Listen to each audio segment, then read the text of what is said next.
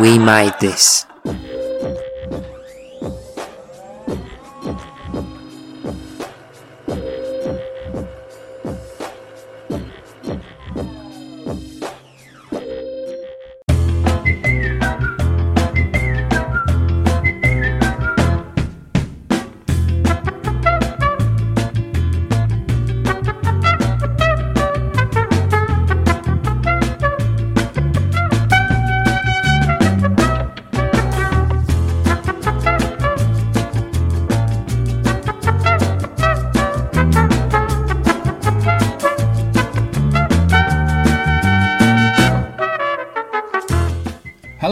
Welcome back to You Have Been Watching, a podcast devoted to looking in depth into the fascinating curiosity that is the British television sitcom, part of the We Made This podcast network.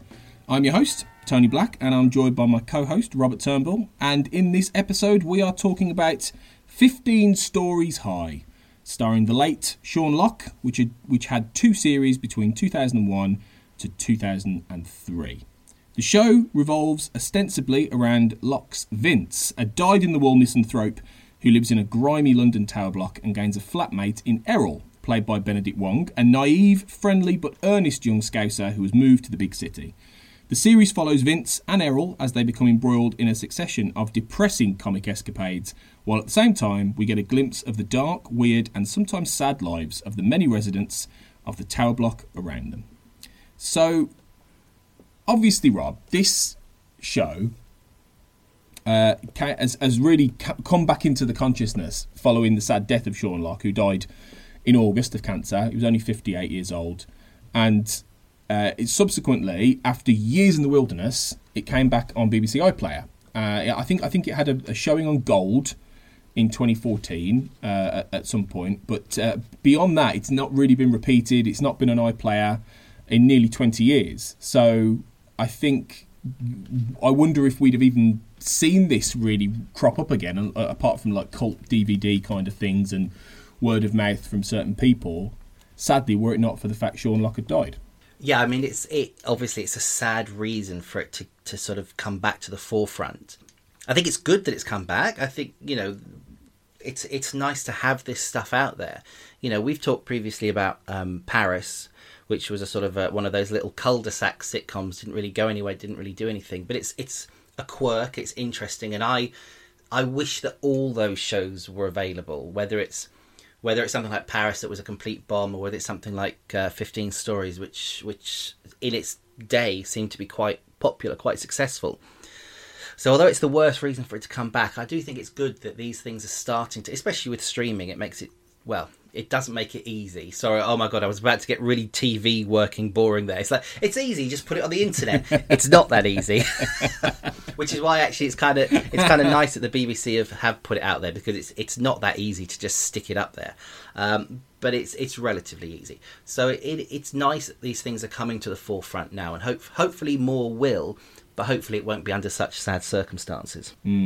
Yeah, I don't know what your feelings were on Sean Locke's death. I was never a mega fan of his, really. I never sort of watched his stand-up necessarily. I didn't watch this at the time, and I only very sporadically watch those kind of panel comedy things. I saw the odd 8 out of 10 Cats, which was mainly what he was on Channel 4.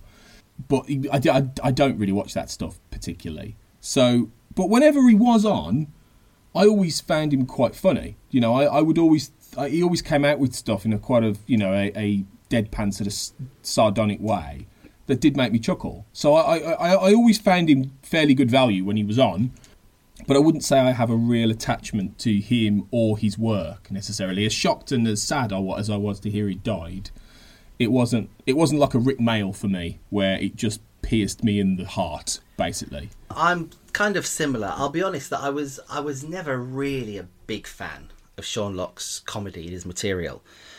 Whether it was his stand-up comedy or his panel show stuff.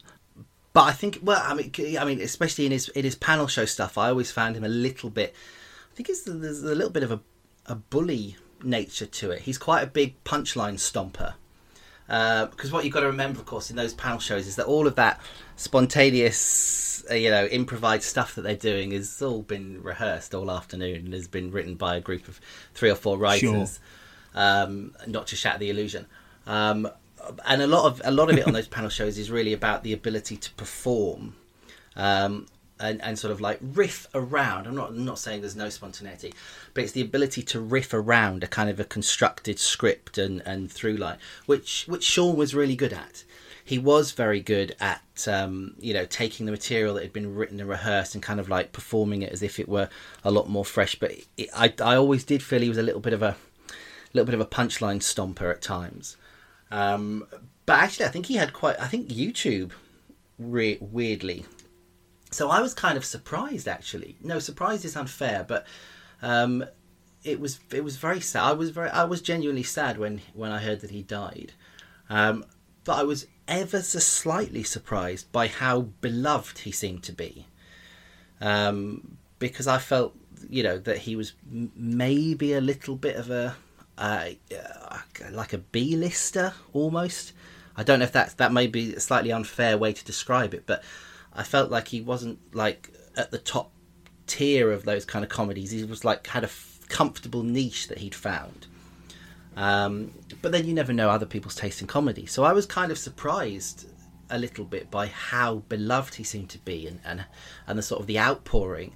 And like you say, for you, it would have been a Rick Mayall. He had the response that I would have expected maybe for a Bob Mortimer. Sorry, this is a really horrible way to describe someone, isn't it? In the level of mourning people would show. No, I get it though, because I think it depends on the kind of presence that they had. I think out there. I think to be honest, I think he was popular, and I think it could also have been just the fact it was tragic, and it was obviously the same with Rick Mayall. I think he was around the same age, wasn't he, when he died? But late 50s. It's just the fact it was suddenly so out the blue, and you would see Sean Lock a lot. He'd pop up on these shows, which always seem to be on, whether they're on Channel 4 or they're being repeated on things like Dave and all this kind of thing. He's a face who would have been on TV probably every single day in that kind of context. So people probably were just used to him being there, in the background on these kind of things. And so to then find out he's quite suddenly, to audiences anyway, eyes, just died of cancer at such a young age, I think that probably is what it was. It's just a level of, oh my God, how sad. And then, wow, I remember him being on and laughing at him more than I thought I did, I guess. And I suppose the difference between that and someone like maybe if it was a Bob Mortimer or a Rick Mayall is that they had a much more of a long-term bank of comedy that was defined as pretty classic to go back on and think, oh wow, okay, this guy did Bottom and The Young Ones and all these kind of things. So I suppose it's different ways you sort of interpret a death, isn't it, of someone like this who's in the public consciousness so much. Definitely. And I think that Sean had kind of like sort of imbued himself into the consciousness, like with Cats, it does Countdown in particular. So many of those clips are just like constantly going over YouTube and Twitter and getting reposted even before his sad death. So I think that like for a younger audience who don't necessarily sit and watch Channel 4 at 10 o'clock at night, I think he was quite present. And also it's a very relatable and it's terrible to realise this, it's a very relatable death.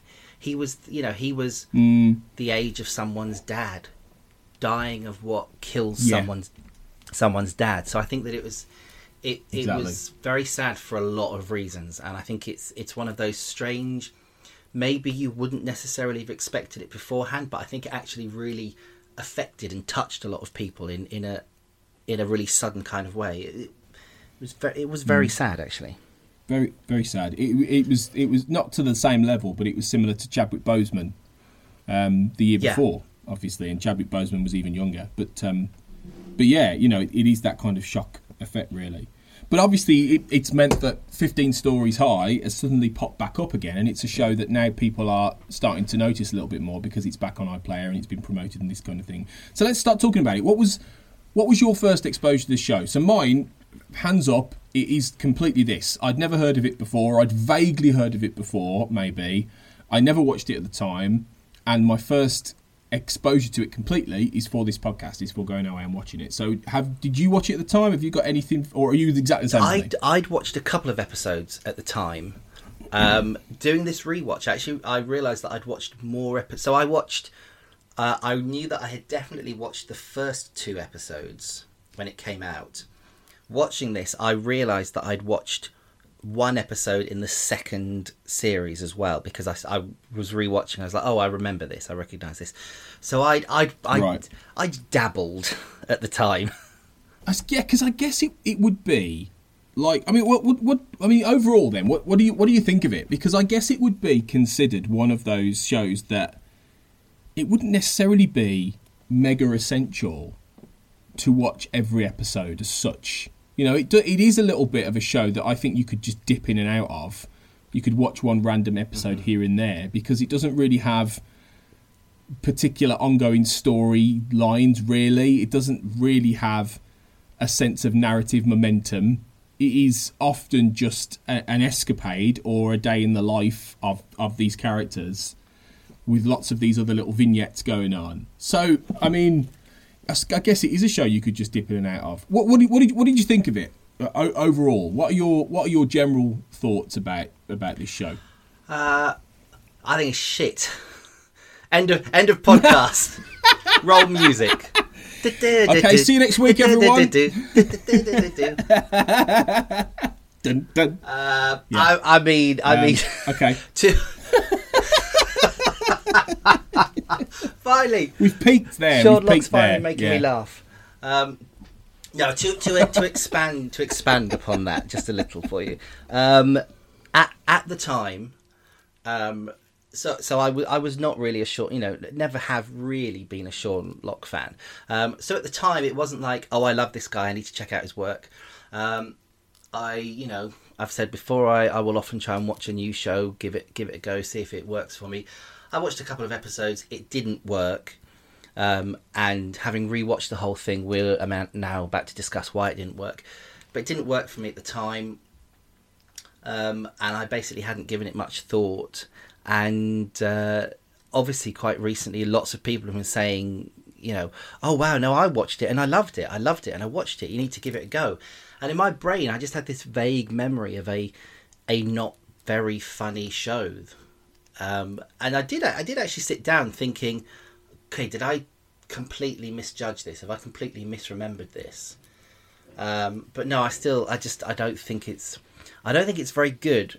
And the key reason is that I actually don't think it pins itself to any one thing. Like I can see what it's trying to do. I can see what it's going for, but I don't think it effectively achieves any of those things. It's like I almost feel like it lacks the power of its own convictions. It's not strange enough, it's not surreal enough, it's not dark enough, it's not depressing enough.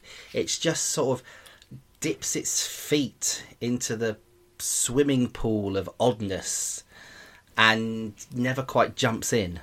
I have similar sentiments, I think. I think there are things in here I think are interesting, and I think at times it made me laugh. I'd be lying if I said that wasn't the case. Particularly some of the earlier episodes, actually. Maybe the first 2 or 3. I think I found more to laugh at in those episodes than I did for most of the rest of it, really. But I found it a slog. Yeah, absolutely. Really, if I'm honest, I found getting, and it's only 12 episodes, but it felt a lot more. It felt a lot longer. They're only half an hour. It's a strange one, isn't it? Because it feels like a show that should be better than it is, because it has a lot of the constituent elements that are pretty classic British comedy ideas. You've got an absolute misanthrope of a main character.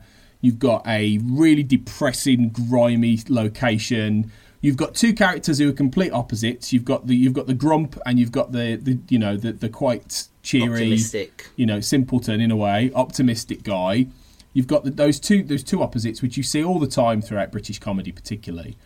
and you have a very distinctive, situated place. Yeah. A kind of almost like a cross between Nelson Mandela House from Only Fools and Horses and Richie and Eddie's flat in Bottom. You've got a lot of inspirational sort of text there as well, and we'll talk more about that, I guess.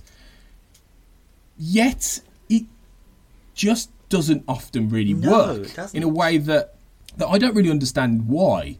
Because this is festooned with lots of really good comic actors at various different points. It's got some really interesting ideas for the fact, not just Errol and Vince's plots, but all the little vignettes of different people in the tower blocks and stuff. But I don't know what it is. It reminded me of some of those strange sort of sketch show kind of things that were really hit and miss. Things like Big Train, say, from around the same time. That you get one great sketch and then you get 5 that were just died on its arse. And I just felt like a lot of that was the case here. Now, it could be that it's, as with all comedy, it's subjective. You will get people come in and think this is brilliant. I've read a very good piece, actually, not recently, which argues this is brilliant. And I can understand where they're coming from in terms of the argument they make. But I think ultimately, the litmus test for comedy comes down to, did it make you laugh? And this didn't, really, for the most part. Much as I thought the performances were pretty good, for the most part. I thought it had good ideas. I liked the visual side of it in terms of the fact that it does try and create a sense of mood and a sense of place. And I think it's quite good at sort of immersing you into that a little bit. I came away from each episode feeling like I could do with a wash, so that's quite good. But I just didn't really like it very much. And I'm quite sad about that, really, because I was hoping this was going to be a bit of a hidden gem, and I don't know if it is. I think it's one of those shows that, awful as it sounds, had Sean Locke lived to a ripe old age, I don't really think it would have really got much resurgent traction at all, to be honest. Yeah, I don't want to sound like I'm being cruel or dismissing other people's genuine opinions or genuine like of the show, but I do feel a little bit like in the wake of his death, I do wonder whether maybe people have built up this show a little bit, because also interestingly, it's like, Sean, in terms of his body of work, the type of work that he has, this is sort of the only thing where you can kind of like pinpoint it as a sort of a monument, I guess, to the man, because obviously he was a stand-up comic, so the majority of his work is stand-up comedy, and appearing on panel shows and stuff like this. And it's like, when a stand-up comic dies, you don't necessarily talk about, that really good 10-minute set they did. He will always be remembered for that brilliant 10-minute set. If you've got like a Billy Connolly or a Lee Evans, their obituaries are going to talk about, obviously he's going to talk about their stand-up comedy, but you'll pin things on their more significant performances. You'll talk about their film work and their acting work, because it's a slightly, I guess, unfair as it may be, it's a slightly deeper thing to talk about. And I do wonder whether the fact that Sean Locke had a sitcom, and especially a sitcom which was maybe a little bit of an outlier, it sort of got cancelled before its time, if you sort of go with that narrative. It did get, I think it was a BAFTA nomination. So it's like, it's quite a nice thing to pin your tributes to the man on. It's like, kind of like, well, look, you think of him as the 8 out of 10 Cats guy, and you might have seen his stand-up and Live at the Apollo, but here's this one thing that he did, and you can go and you can watch it and you can revisit it. And I do wonder whether people have kind of pinned a little bit too much, or they've kind of like overpraised it slightly, which I know that's kind of an unfair thing, because like you say, comedy is subjective, and we may be in a very small minority of people that didn't enjoy this, but it's an odd one. It's because I kept thinking about those other kind of sitcoms which are sort of sketch shows, and I guess the most obvious is League of Gentlemen, which is sort of a sitcom but sort of a sketch show, and hopefully we'll talk about that at some point.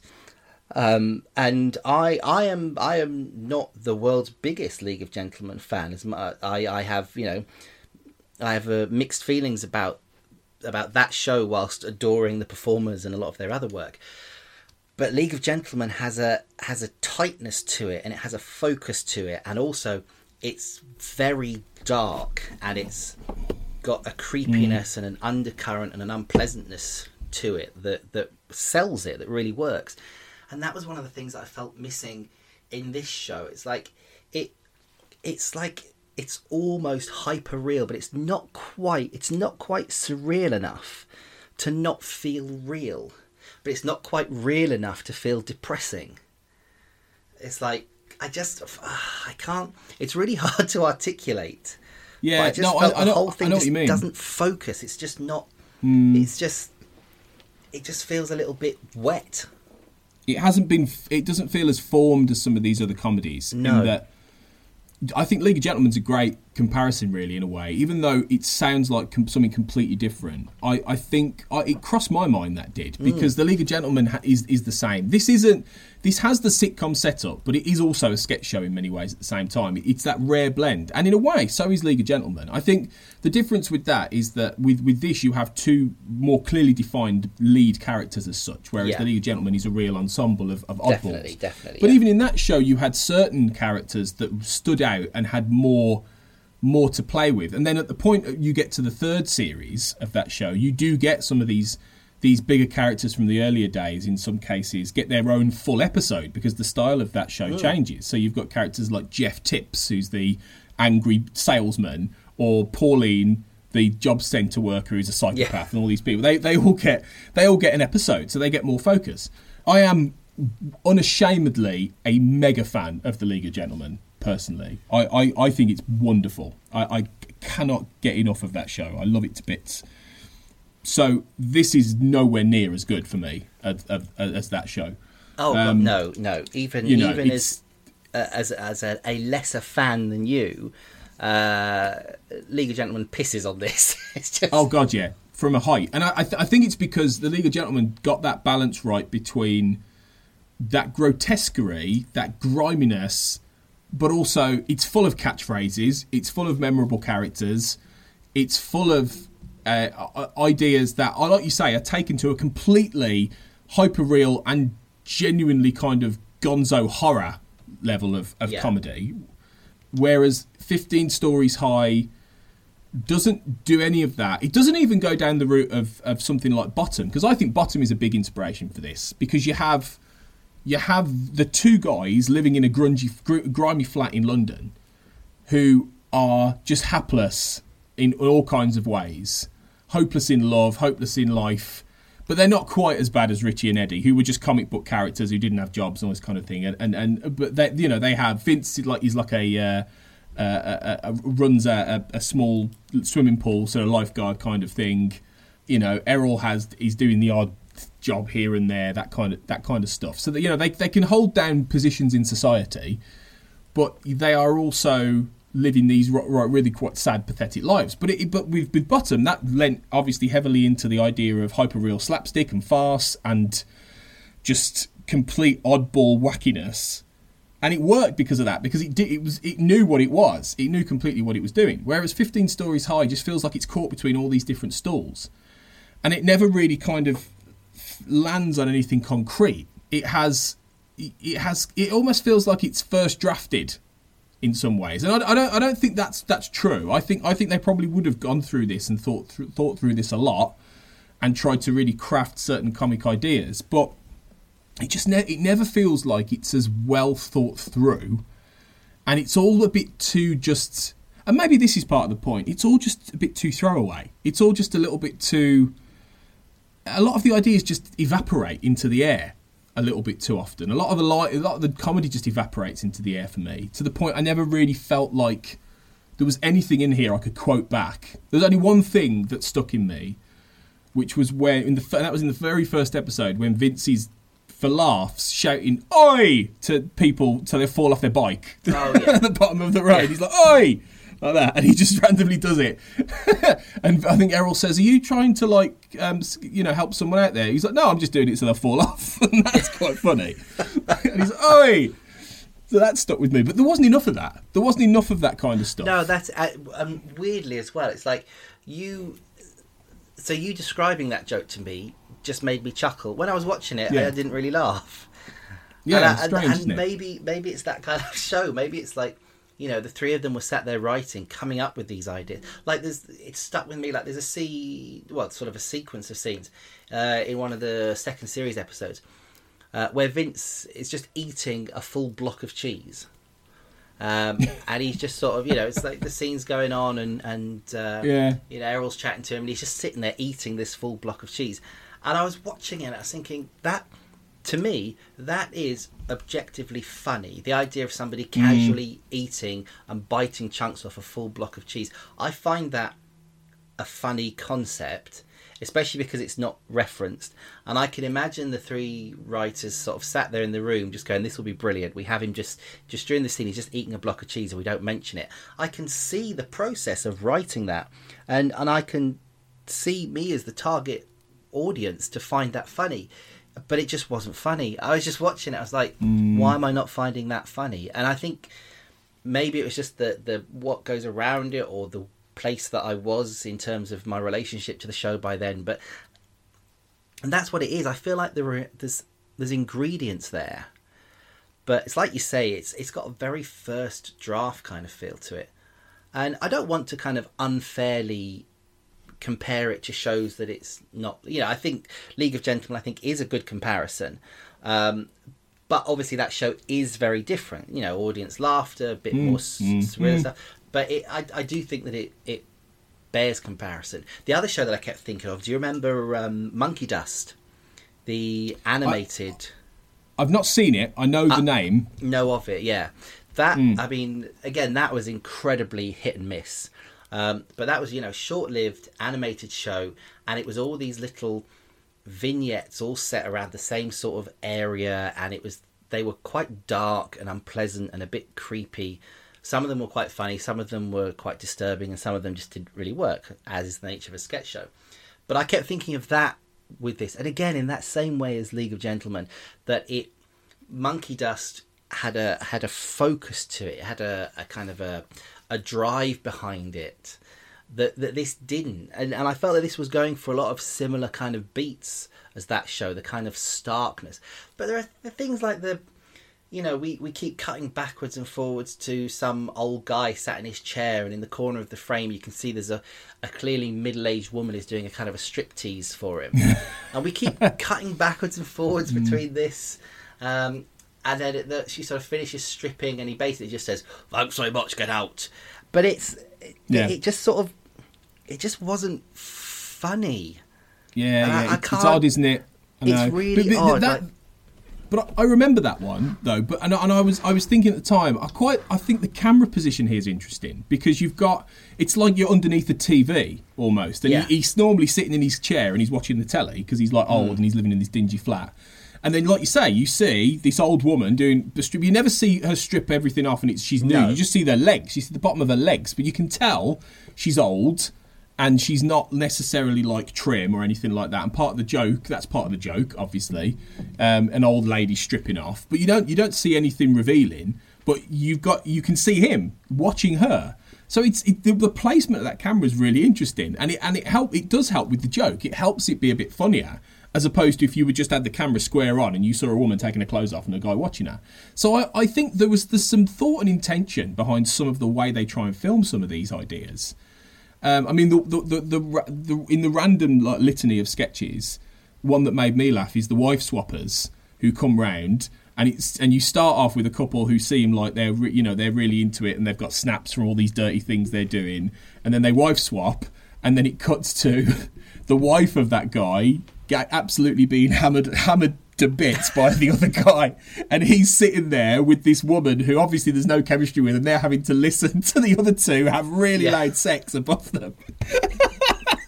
And it keeps cutting back a couple of times to that as he's going, upstairs. The guy's just sitting there like the most impressed in the world. That was really funny to me because it was a really well executed little joke that obviously erred on that side of the real sort of skeeviness you get in these flats full of people who are just a bit perverted, or they're up to like wife swapping, all this stuff that's, you know, on the edges of society of the kind of things that are acceptable.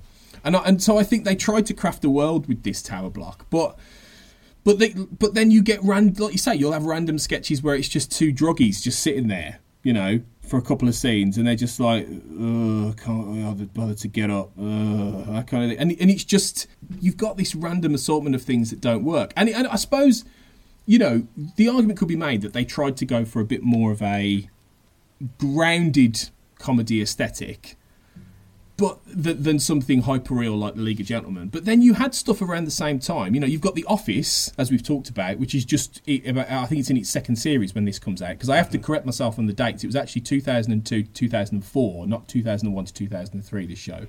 Yes. So you've got The Office. Yeah.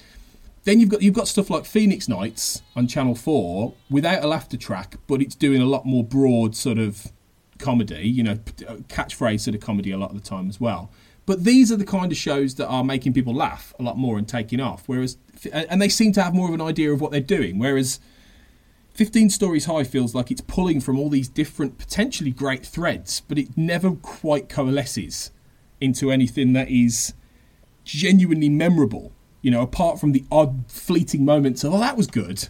That's a good idea. Or, you know what I mean? And it's disappointing to watch it in that context, because you start to see, if anything, you start to see it get worse, actually. I think the better episodes are right at the very beginning. Definitely. So, yeah, I think there's I think there's a point, actually, that it's, which is it? Sorry, I think it's episode 4 in the first series with the Ice Queen or whatever it is. Yeah. Where there's the woman he keeps meeting in the lift. And weirdly, I think that's the point that it loses itself, because that episode is actually stuffed with very, very traditional sitcom tropes. There are lots of, like, I think more so than any other episode, almost more so than the rest of the whole series, that they have gag setups and gag payoffs. You've got the setup with the coat, with the stain and him dyeing the coat. You've got the setup with the annoying Bible basher that keeps coming to the door. You've got the setup with this rat that needs killing, and there are all these kind of like gag setups being put in place in that episode. And then the sort of the end like minute or so is basically the payoff to all of these gags. And it's very, very sitcom-y in that way, which other episodes aren't. Other episodes don't necessarily set up a gag in scene 1 and pay it off in the closing scene. And while I didn't find that episode particularly funny, it sort of highlighted for me, really, the fact that it's all over the place and just like pulling from different. And all of a sudden there's a voiceover and sort of like head narration going on in that episode, which hadn't really been done previously, and there's a lot of it in this episode.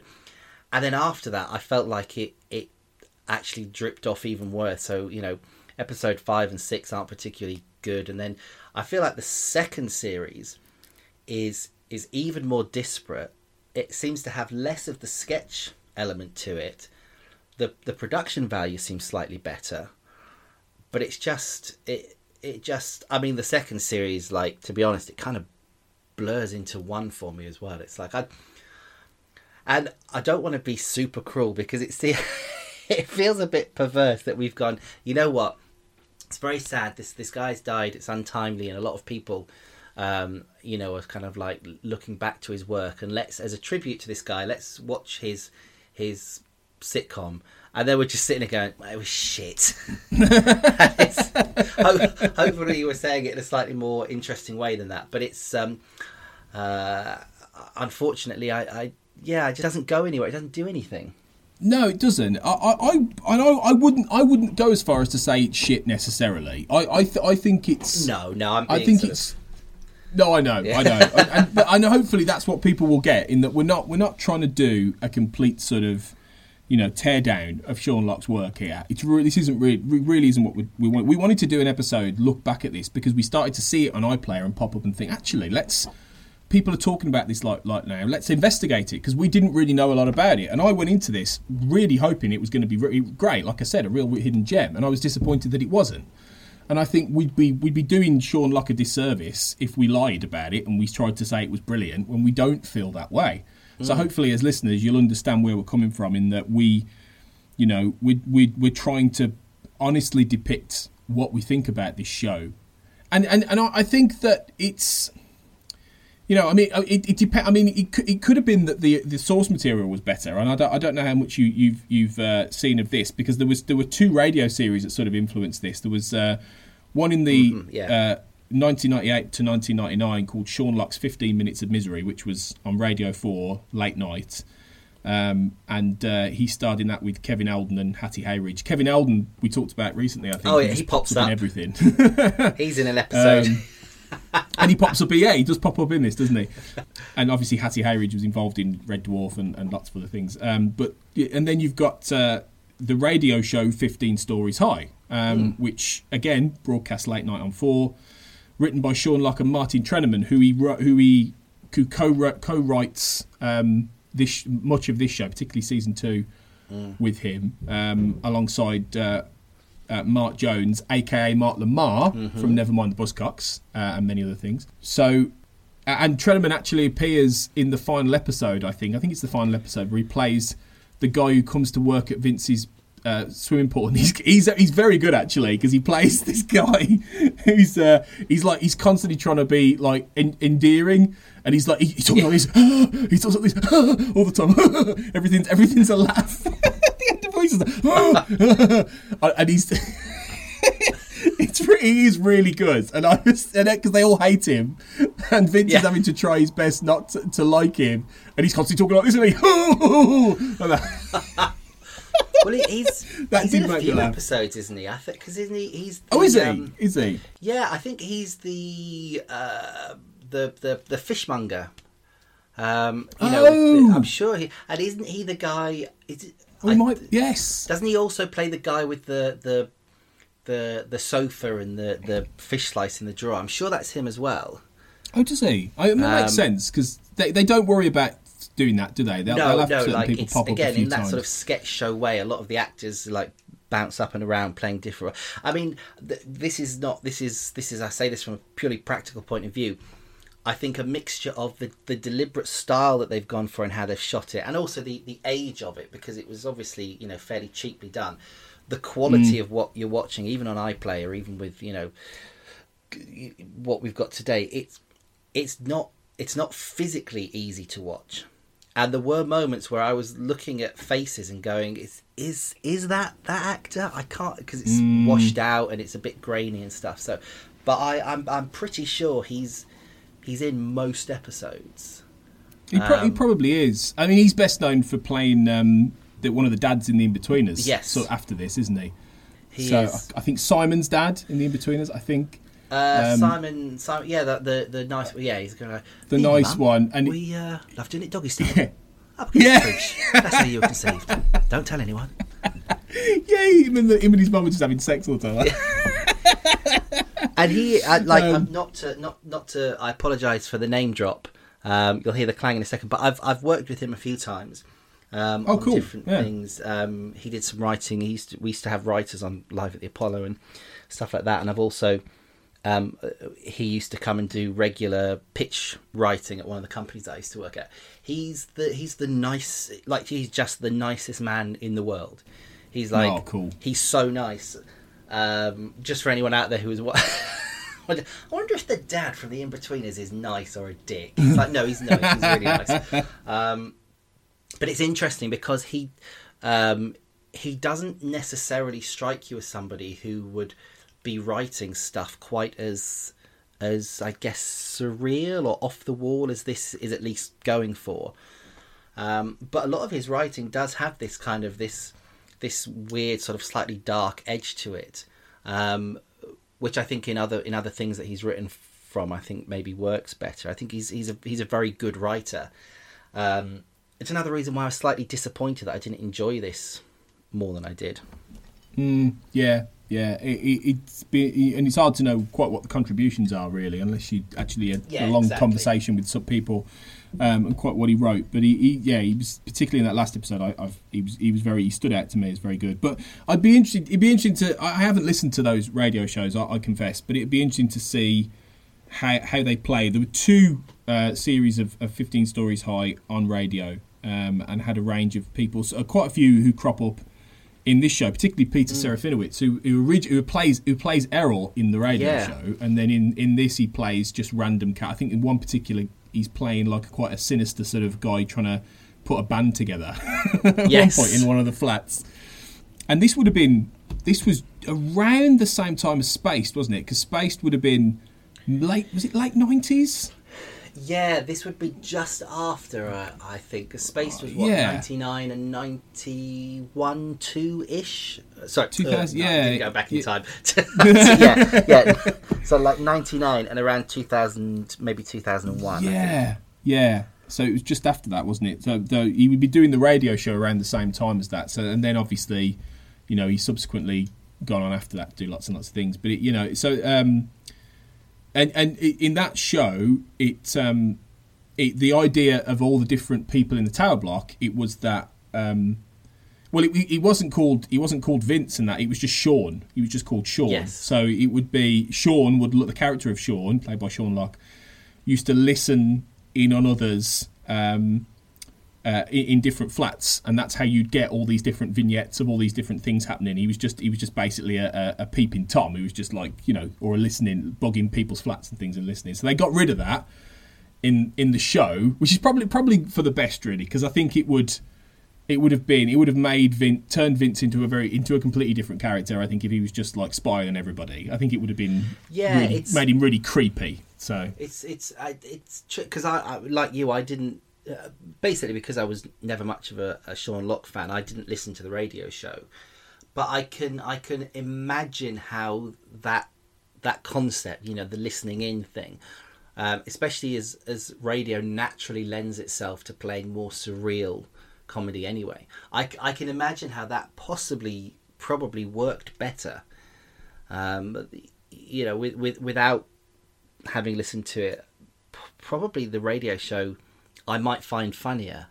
I think that it is maybe a case that it hasn't translated as well, or they didn't know quite how to translate it. It's possible. If anyone's listened to the radio stuff, let us know, because it would be interesting to compare the two. And I think what the sad thing is, though, I think the characters themselves have potential. Like Vince is very much from that comedy stable. I don't know about you, I felt he was one part Hancock, because again, so many of these sort of grumpy characters can trace their lineage back to Tony Hancock. Oh, yeah, he was like the granddad.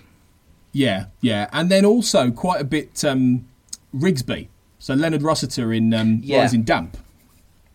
Particularly at the beginning when Errol's coming in, because Errol's a little bit like Richard Beckinsale in that show. It's that, isn't he? That same kind of character. And when he comes in, Vince is very fastidious, like about his sofa. So Errol's sitting on the sofa, and Vince is like, do you have to sit there? Do you have to be that close? And then eventually he gets rid of the sofa to prevent Errol sitting next to him. So those kind of things, I just wish it had been that good. Like that at the beginning, I was like, no, I get this. I understand that you're like a grump.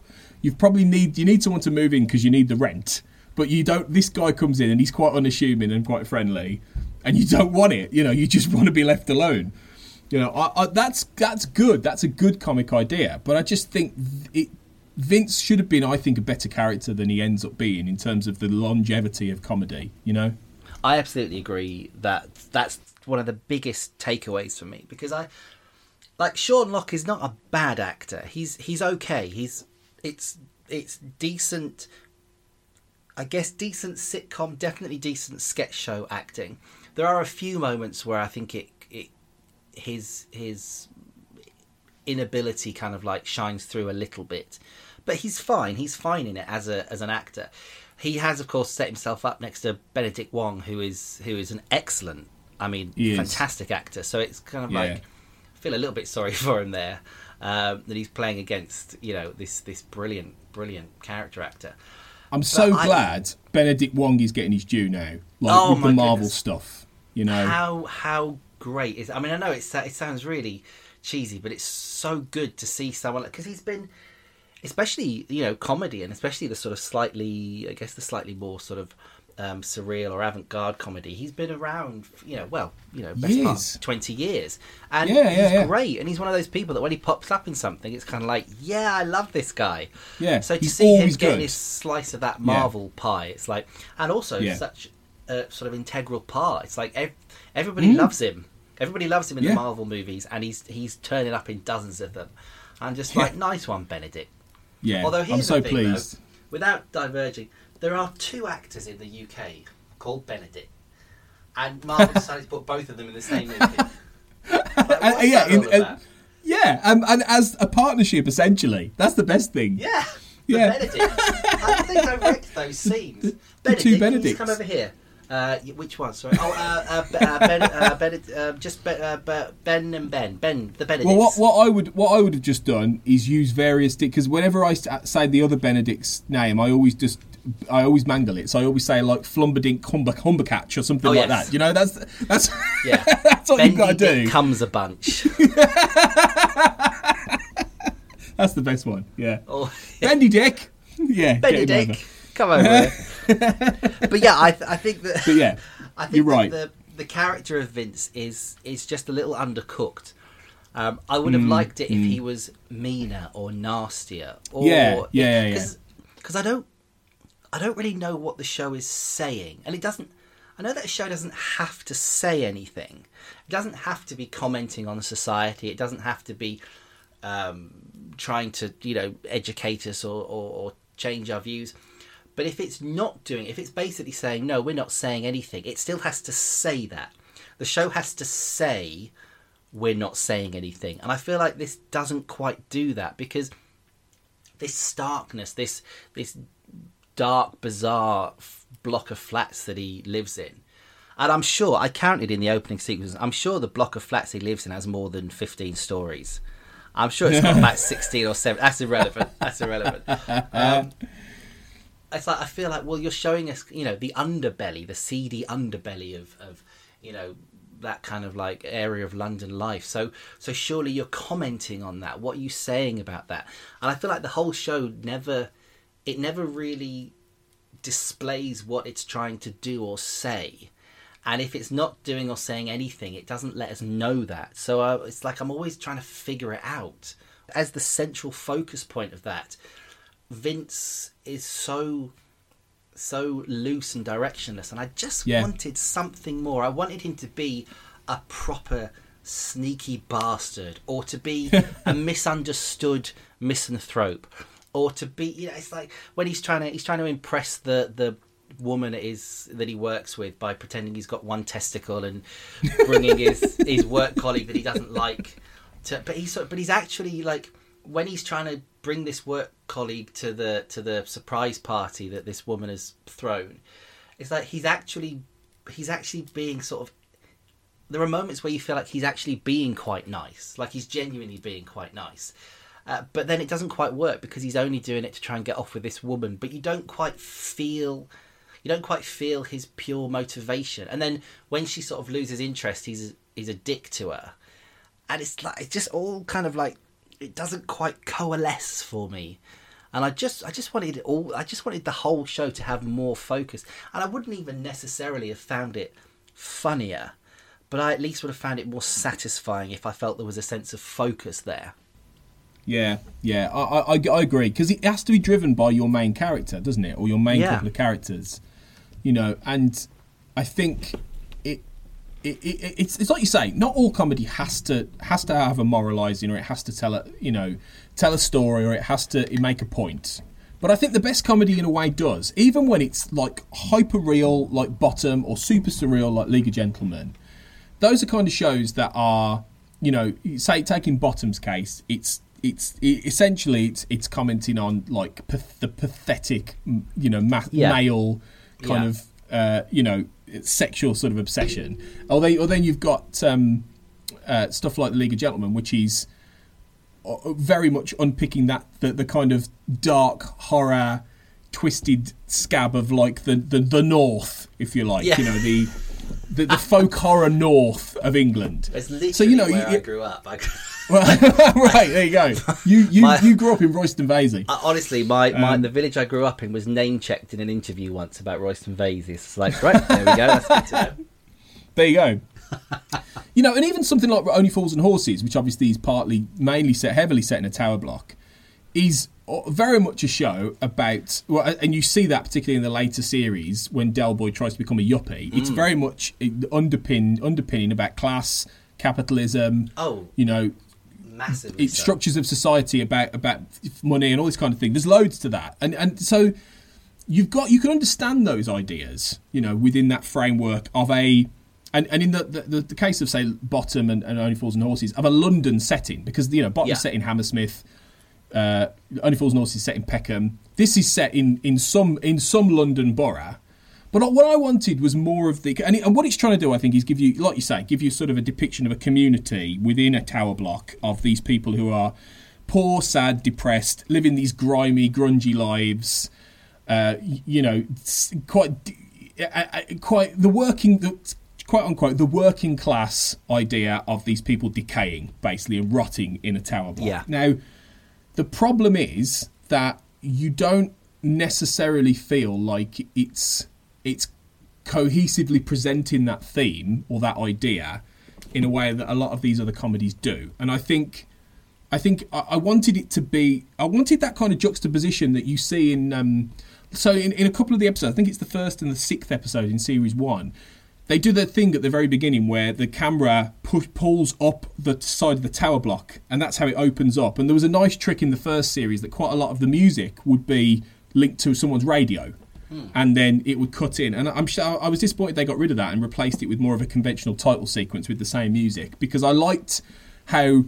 I think in the first and 6th episode, it begins with On the Street Where You Live. So you've got this perky sort of easy listening music.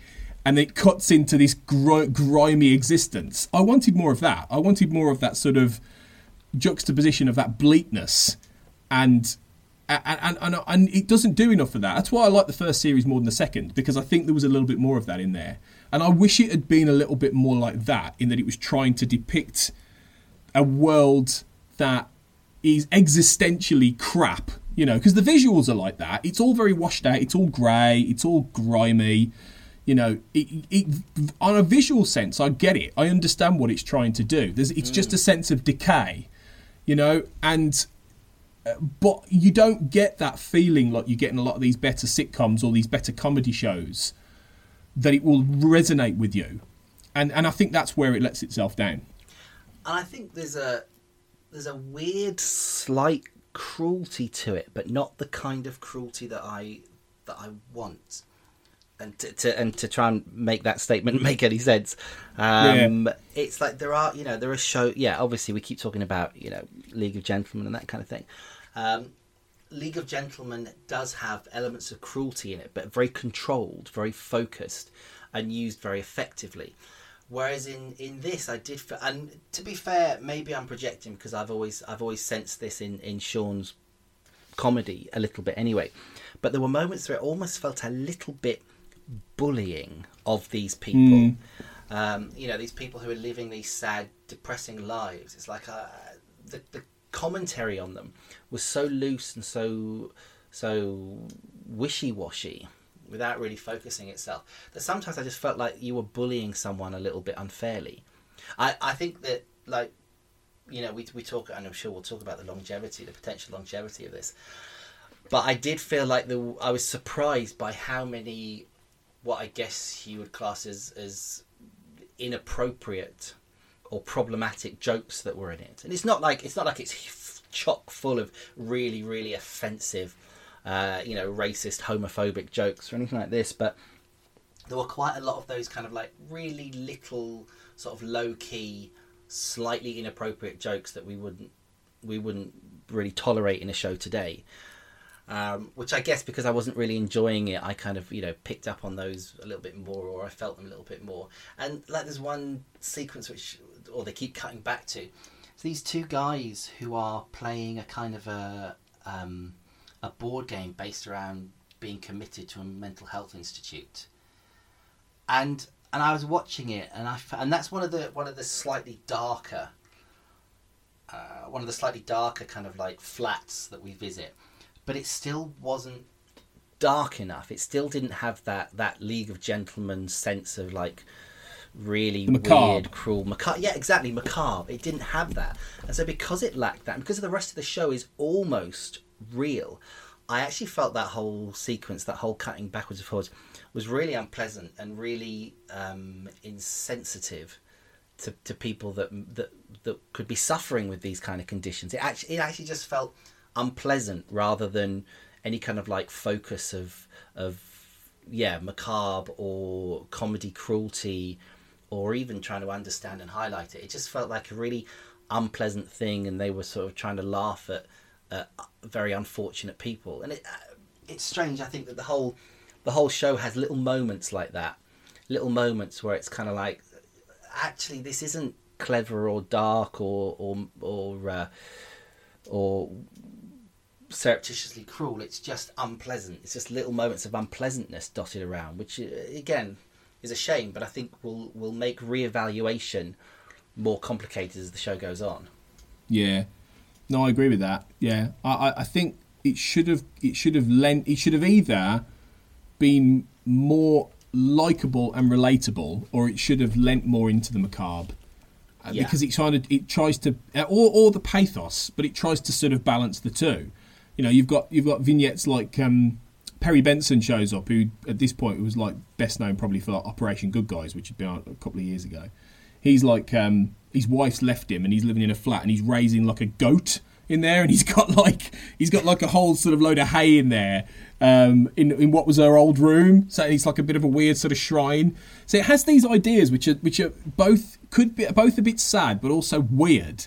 But it never finishes them. I just don't always know where the punchline is, or I don't always know where the comic idea is going, and it just doesn't sometimes go anywhere.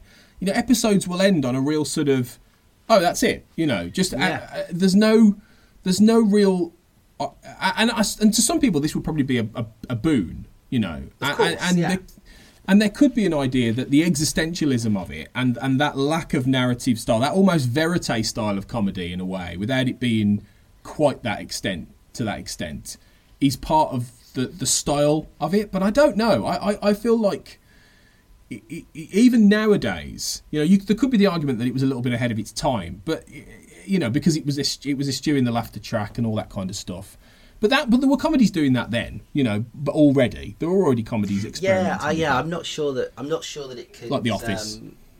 Yeah, exactly. I don't think it could quite take that claim. I mean, it's like I don't. Maybe it was mixed up in the vanguard, you know, the sort of during the early days, and because I think when they made the pilot, I think they put a laugh track on the pilot and realised that it didn't work. Yeah. It'd be very interesting to see that show with a laugh track, because then I would have known what bits were meant to be funny.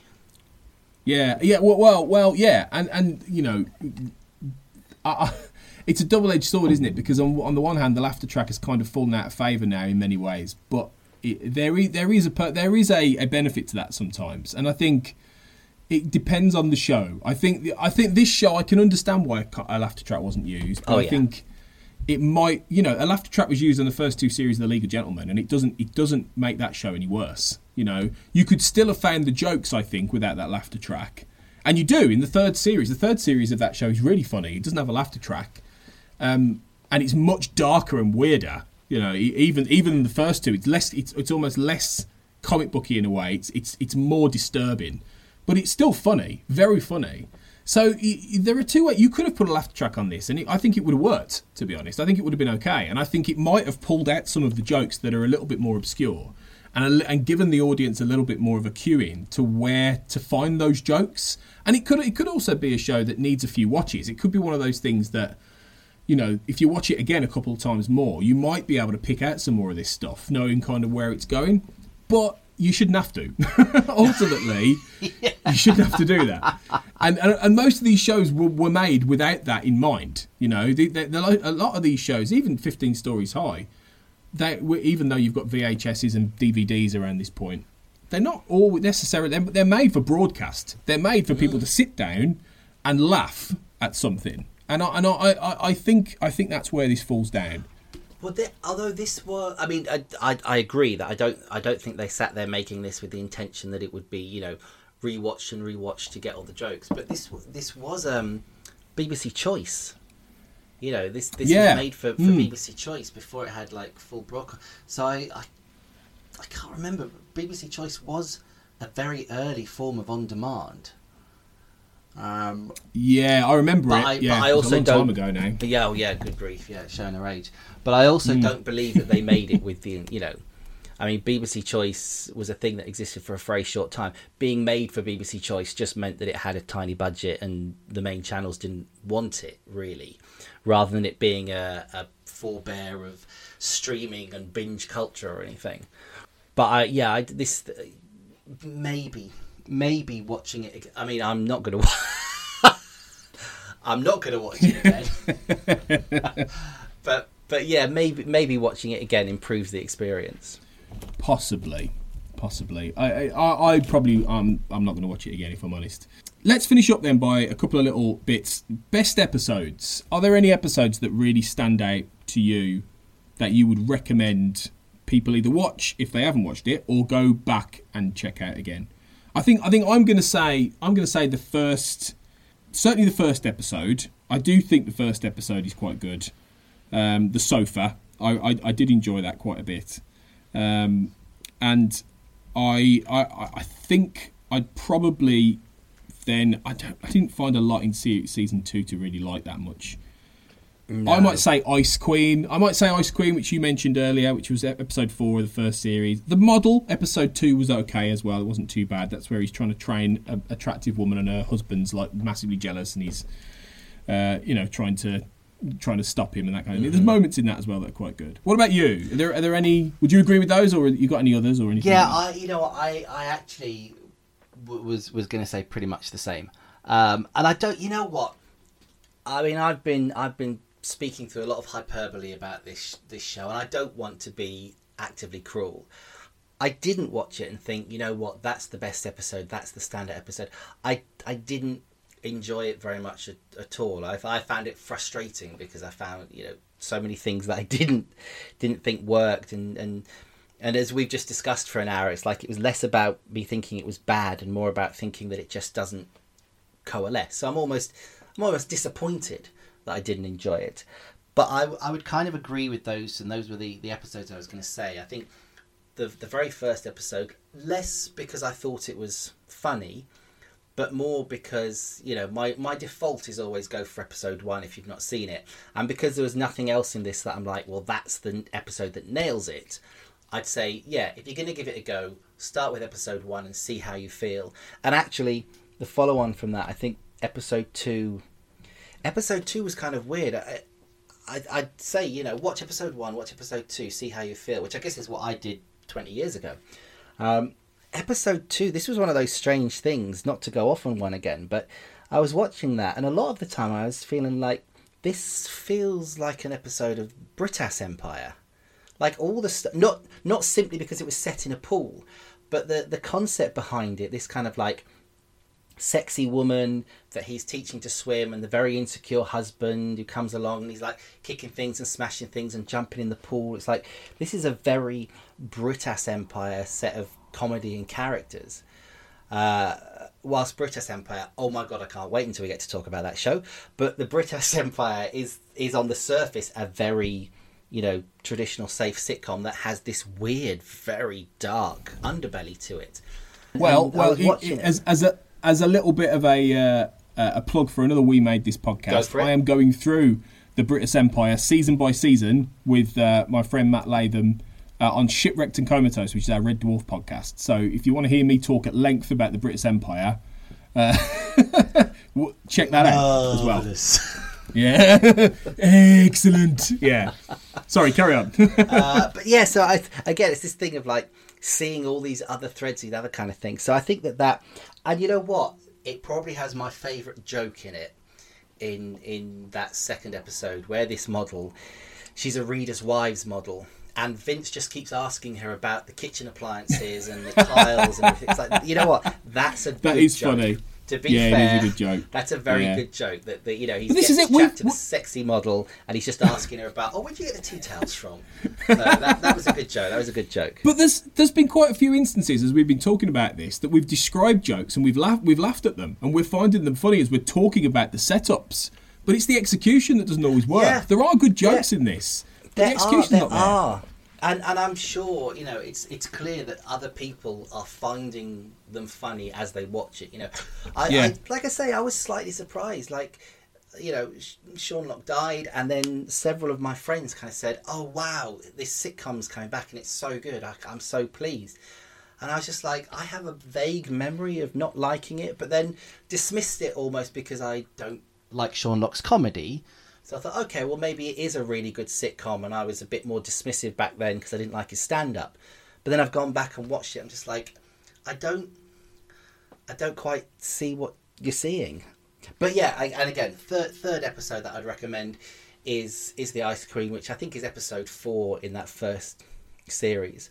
And again, it's for all the reasons I've said, I don't think it's that good. But it's very dense. There's so much going on in that episode. It's very heavily plotted, which is unusual. But it's really heavily plotted and has a lot going on. And so it's at least an interesting episode. I think if you're going to enjoy this show, if you're going to like this show, then I think those 3 episodes will get you there. I think that, you know... And if you're not going to enjoy the show, if you're not going to like the show, like I feel we have not, but if you're going to feel the same way that we do, I don't think there are any episodes that are going to make you feel differently. No, I agree. Really. I think watch the first one. You know, I reckon a lot of people who listen to this have probably seen it, but if you haven't, watch the first one and see how you go. I do think it's worth watching. I do think it's interesting. I do think there are some good performances. There are some good jokes. There are funny vignettes in there. It looks interesting. I like the visual aesthetic of it. I like essentially what it's trying to do, but I think it's very flawed. And I don't think that's the question to finish. Does it stand the test of time? I don't think it does already, and I don't think it will, if I'm honest. So I can't imagine this being one that is going to get a critical resurgence and go down as one of the greats, unfortunately. No, I don't think it will, and I think that people are in a very positive place about it at the moment. There are going to be a lot of people watching it for nice reasons, and maybe people are going to be more receptive to it and they're going to be kinder to it. But I don't think it's going to stand the test of time. I think, to a certain degree, the fact that it's not really been repeated, apart from about 8-9 years ago is the last time it got a repeat. I don't think that's because it's a hidden gem that the BBC is sitting on. I think it's because it just didn't necessarily bear repeating. I don't think it would have. So I don't see this as one that's going to do the cycle. I don't think it's going to be, reassessed as this kind of like great hidden classic. I think some people are going to feel that way, but 20 years from now, I don't think we're all going to be wearing 15 Stories high t-shirts and talking about our favourite Vince moments. I don't think that's going to... Sorry. No. Sorry, yeah, Sean. I know. No, sorry, Sean. And, it is really sad that he's passed away. And even though we were never huge fans of his comedy, we are really sad about that. And it was interesting to at least try and go back and find something in this. I'm glad I did. I'm glad I watched it. I don't regret it. It's always good to. Not everything works at the end of the day. Not everything works, and there will, like you said, there will be people out there who love this, and like with any comedy, there will be people out there who really find something in it. And if you do, great. I'm really pleased. That's brilliant. I don't think they're there yet. I mean, we are trying to get some listener feedback for some of these episodes. There wasn't really any for this. It was mainly a couple of people going, "Oh, I've never really seen it." So, that might well change. So if you do go and find it, or you have and you've enjoyed it, great, awesome.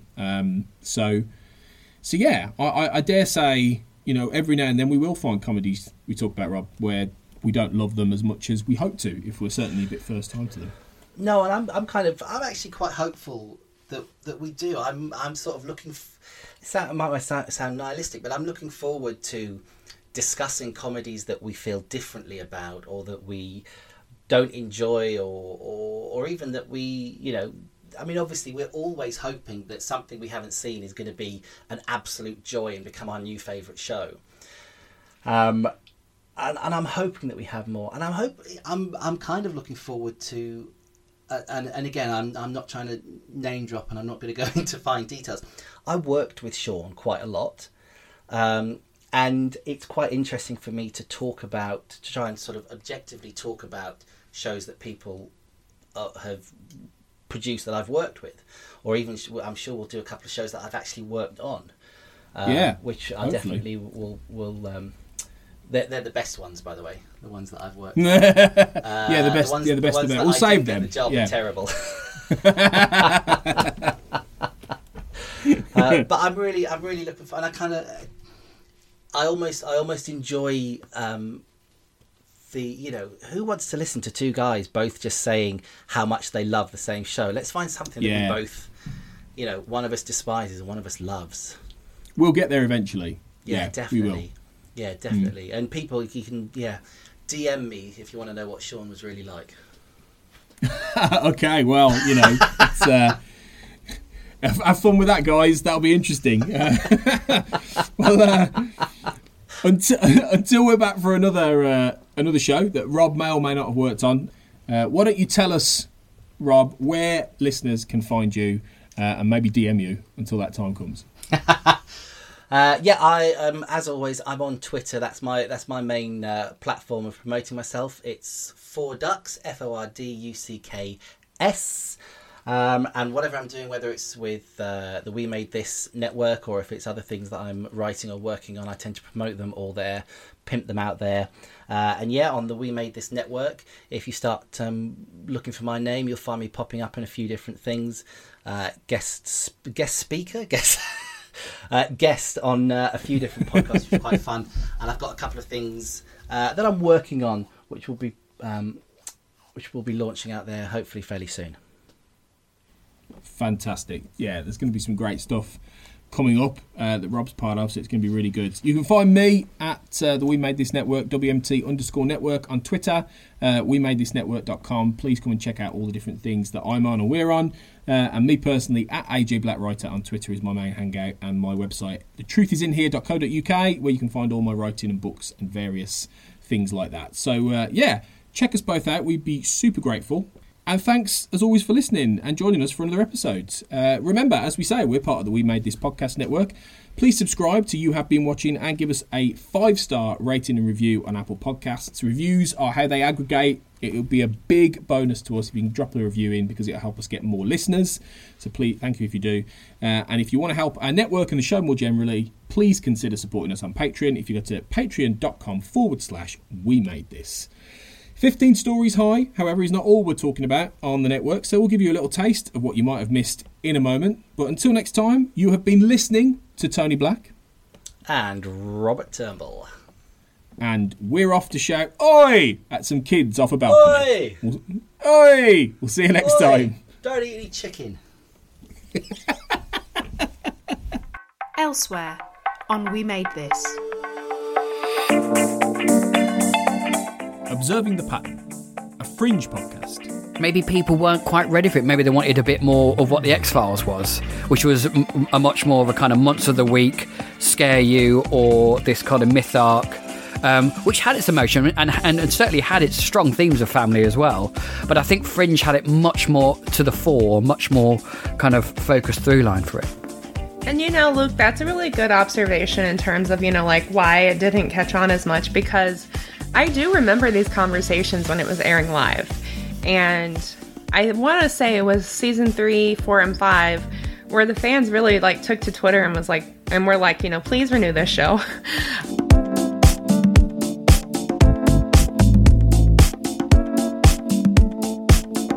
Chucky Vision. I think it's the most graphic of the lot of them. I think it's the context that was just surreal. But yeah, I don't know. I don't know how I would react as a censor to this, because we see as we keep saying, we see Chucky jack off, but we don't just see like his reactions. There is literally a close-up shot of him grabbing his dick. Yeah, and you know, there's a fucking turkey baster dripping with jizz. Oh my How God. the actual fuck? Is this a 15? Well, I think if you make something cartoonish enough, then you will get away with it. And it does feel like they got away with it. Rarely Going, an animated Star Trek podcast. To me, the one thing that keeps coming up in these episodes is Boimler is actually a really good leader. And he's got, yeah, like he actually earned his place on the Titan. Like, you know, it was kind of made of a joke. His transporter clone ended up getting to stay on the Titan, and he got sent back to the Cerritos and even got demoted when he did that. But, you know, time and again in each episode this season, Boimler has proven that he has what it takes to be a good leader. He has what it takes to be a command officer. I think that... Absolutely. Check out all of these shows and more on the We Made This podcast network.